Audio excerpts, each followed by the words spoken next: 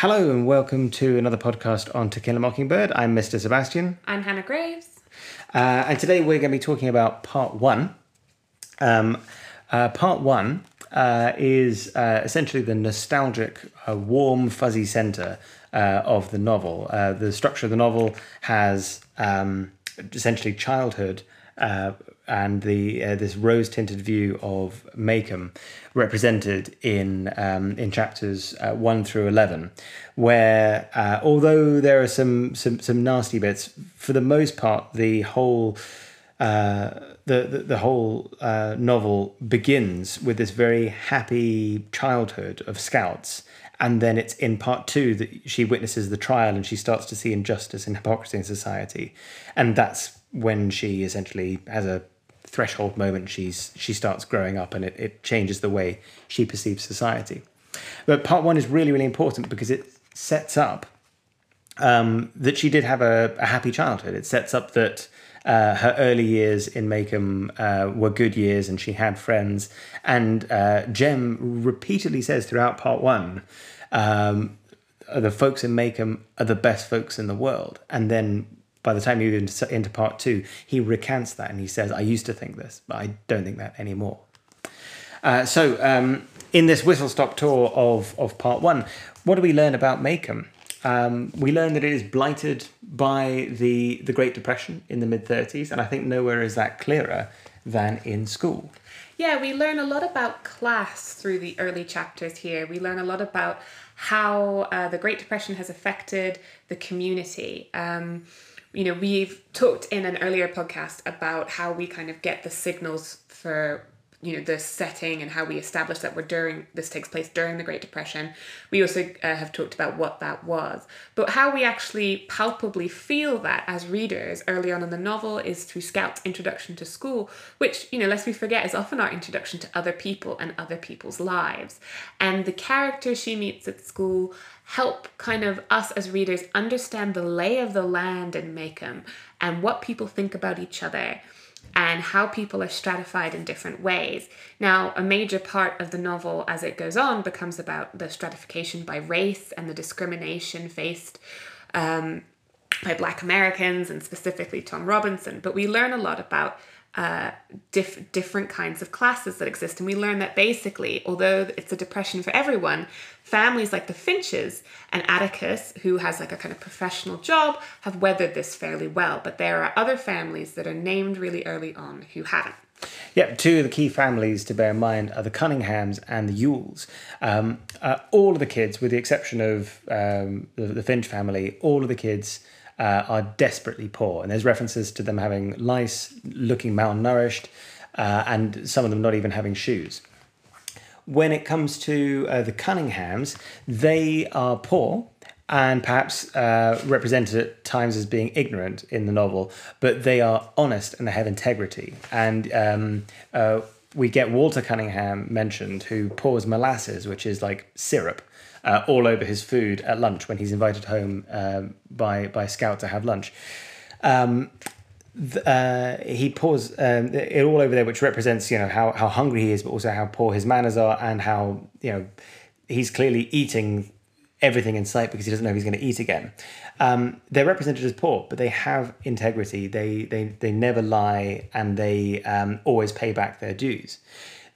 They are interesting. If you earmark all the pages that have a Cunningham on them, especially in part two, you'll start to notice that they represent almost like a bit of a sort of salt of the earth kind of people who are good at the core, but maybe need some prompting, essentially, from liberal figures like the Finches. So you've got everyone's poor, especially the Cunninghams and the Yule family. So yeah, this is another family that obviously becomes significant later in the novel when we meet Bob Yule, who is our key antagonist.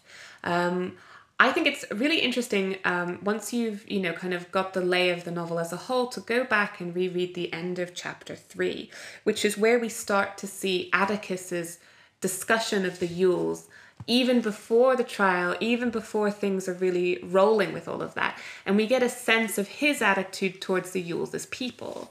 And it's kind of damning. I think it's interesting to discuss in class potentially, because his attitude towards them are quite dismissive. I mean, we do meet this one, Yule figure. I mean, do you want to say about who we actually meet in these early chapters? So Burris Yule, he is described as having been held back a year, so he's very big for his age.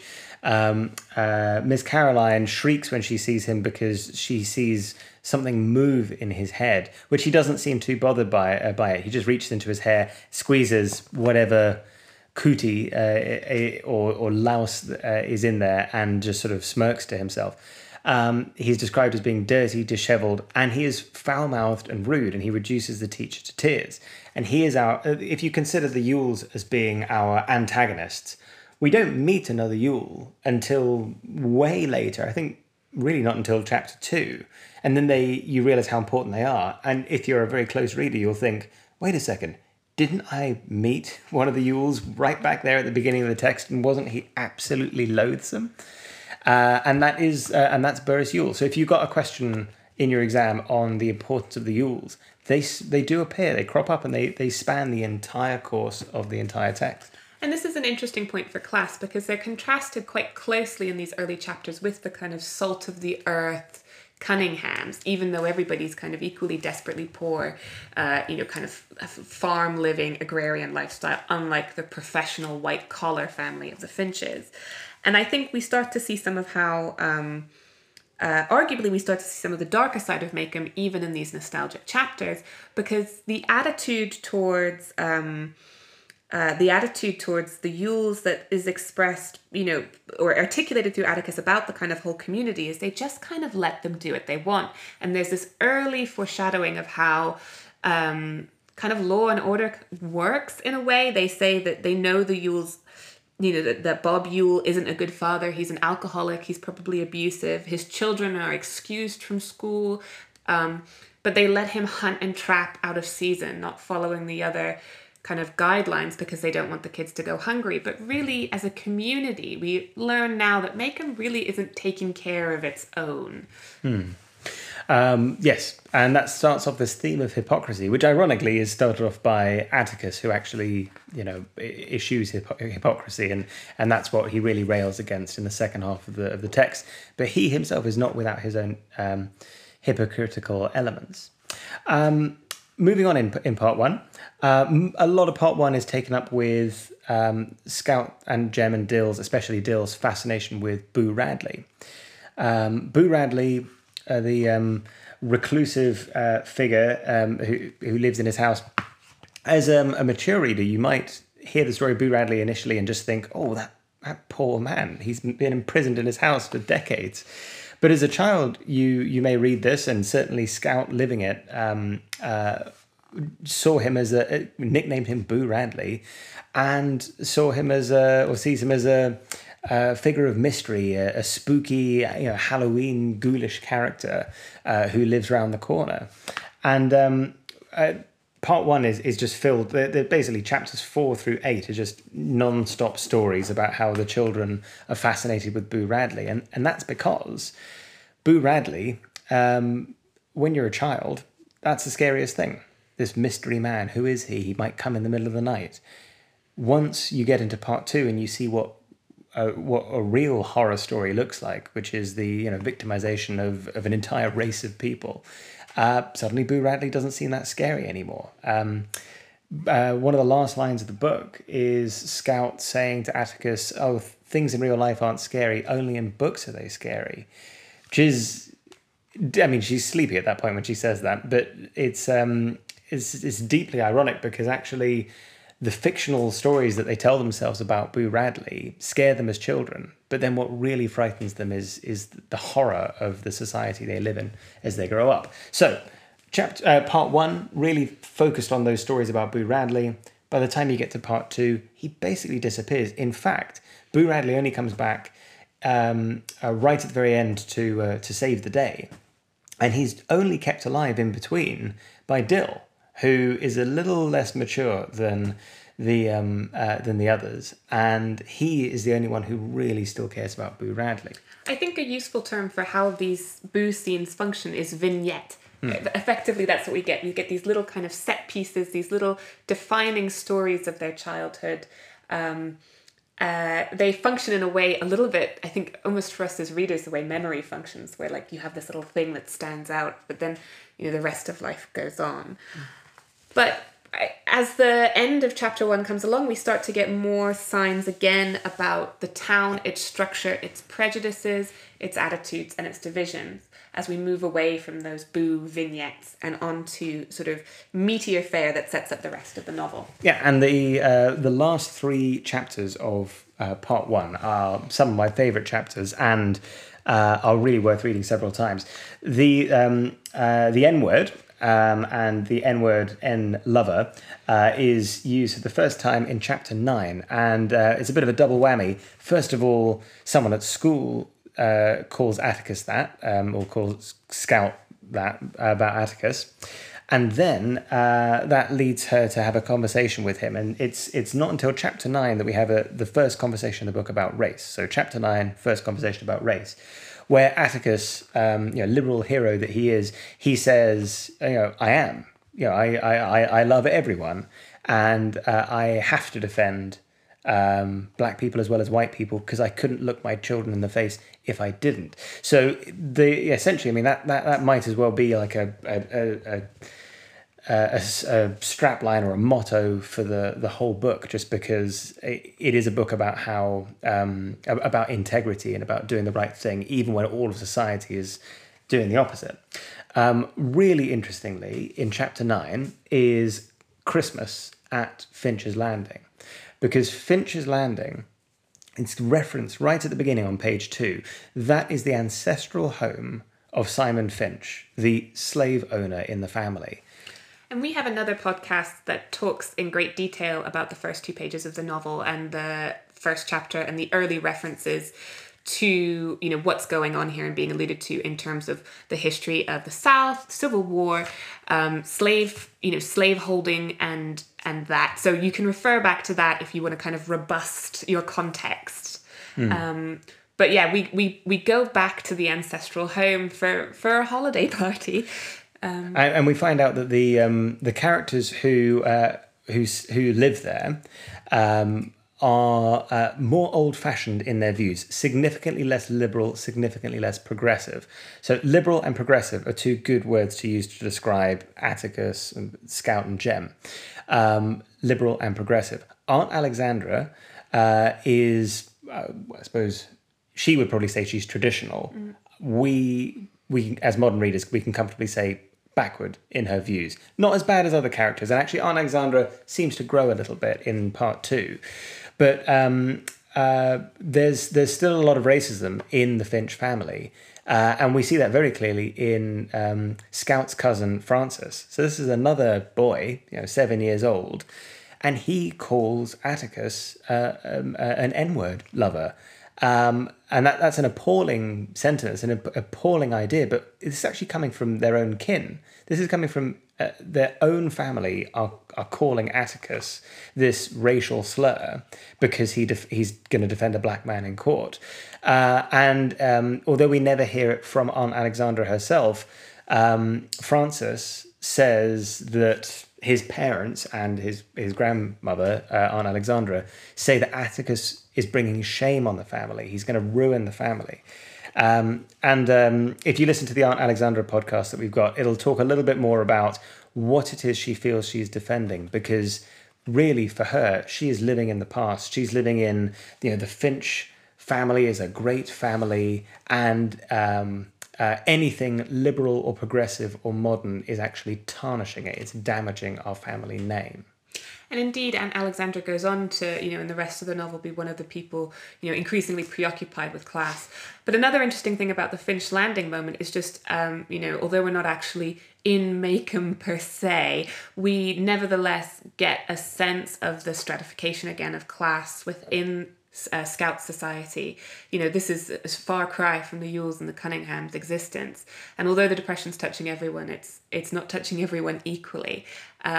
And Aunt Alexandra's fixation with, kind of holding her family up, elevating their status, not sinking to anybody else's levels, is, perhaps born of a depression era in which everybody's kind of, knocked down a little bit more, and they're trying to kind of solidify why they're different to these sort of more country folk that, Scout is now actually going to school and mingling with. Next chapter is chapter 10, and this is the famous dog shooting chapter, which, if you watch the film version, a great deal is made out of this. It would be interesting just sort of discussing in class, why is this chapter here? We see the lesson of never shoot a mockingbird because they hurt no one. So you can shoot all the blue jays you want, but never hurt a mockingbird. Interestingly, the mockingbird is of the bird family of finches, which is a fun little factoid for you ornithologists out there. But yeah, the children spot a mad dog in the street. Atticus is called out to shoot it. Well, actually, Atticus isn't called out to shoot it. The sheriff is called out to shoot it. Something no one ever mentions is it's Calpurnia who raises the alarm, and she runs, even with this mad dog in the street, she runs from door to door, to all the neighbours are white, and she runs banging on all the doors, including the Radley house, to shout at people to stay indoors. So it's a nice little act of bravery that Calpurnia gets, which again shows what an important figure she is in the lives of the Finch family and in people of Macomb. And of course, I think the most obvious thing to say about this scene is the sheriff is called to shoot the dog. The sheriff hands the gun to Atticus. Atticus pulls the trigger. He kills the dog with one shot. And then, structurally, at that moment, the children are told by Miss Maudie, oh, didn't you know that your dad was the deadest shot in Macomb? And that he has stopped shooting for decades because he considered that God had given him an unfair advantage. So essentially, Atticus, who is seen as this mild-mannered, possibly even slightly bumbling individual who's just, Scout's dad, who is he anyway? Suddenly, he is the deadest shot in Macomb. The sheriff trusts him with his own gun, and he is the man you go to when there is a mad dog on the loose, which is an incredible thing for Scout to realise. She looks at her dad with a new sense of pride. Jem certainly looks to his father, who couldn't play football like all the other dads because he's too old. But now, oh wow, my father, look at how masculine he is, look at how heroic he is, look at how courageous he is. And that's why that's there. Think about when we move into part 2, when we see Atticus as a trial attorney. We've actually already seen him do the toughest, manliest thing in the book so far. So that kind of makes us think he's really capable, even in a tough situation. Of course, another reason for that chapter being there is because of another great chapter, which is the last chapter of part 1, which is Mrs. Lafayette DeBose's house. This horrible, ancient old lady who, a wonderful little detail, she keeps, there's a legend that she keeps an old Confederate pistol. That's an old Southern Army pistol from the Civil War, the side that lost the war, that wanted to keep slaves. She apparently keeps one of those tucked under her dress just in case. No one knows if it's true or not. But every time Jem and Scout walk past, she insults them, and she insults Atticus, and she says all sorts of horrible things. Long story short, as you read the chapter, Jem damages her camellia plant and has to go through with the punishment of spending a month every afternoon reading to her. And she never lets up. She's always horribly mean about Atticus and says the most horrible, foul-mouthed things. But Atticus then tells us after she's died, tells Jem she was actually suffering from morphine addiction, and all the reading that you did helped keep her mind off it so that she could die in peace, not beholden to anything, not on drugs, go meet her maker without using the crutch of morphine, which is heroin. It's close to heroin.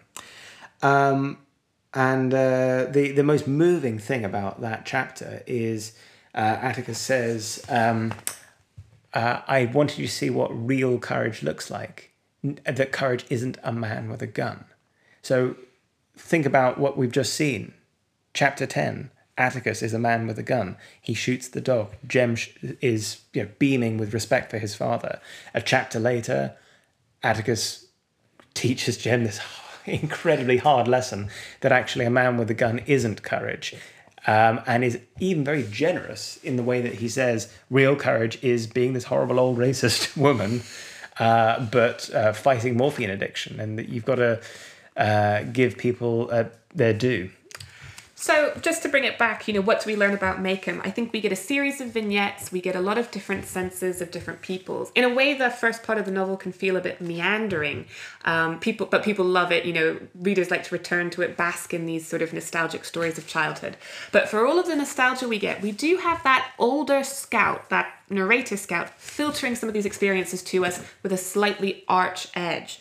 And so we meet this cast of characters, and they set us up for some of the stuff that lurks underneath in part 2. Yeah.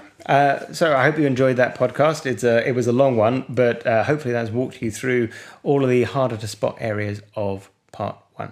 Thank you very much, and goodbye. It was referenced back on page 2. That this is where Simon Finch established a stronghold and started off with 2 slaves and then bought cotton. But the members of the Finch family, including Aunt Alexandra, who still live at Finch's Landing, remember it's a tradition that the Finches always stay there. They definitely have one foot in the South. They definitely, in the Old South. They, if you like, are almost upper class, or see themselves as part of a southern aristocracy, which would have honestly been like a multi-million-dollar sort of business pre-Civil War. So during slavery up until 1865, if you were a landowner and a slave owner in the South, you would have been one of the wealthiest families in the world, let alone in just the United States.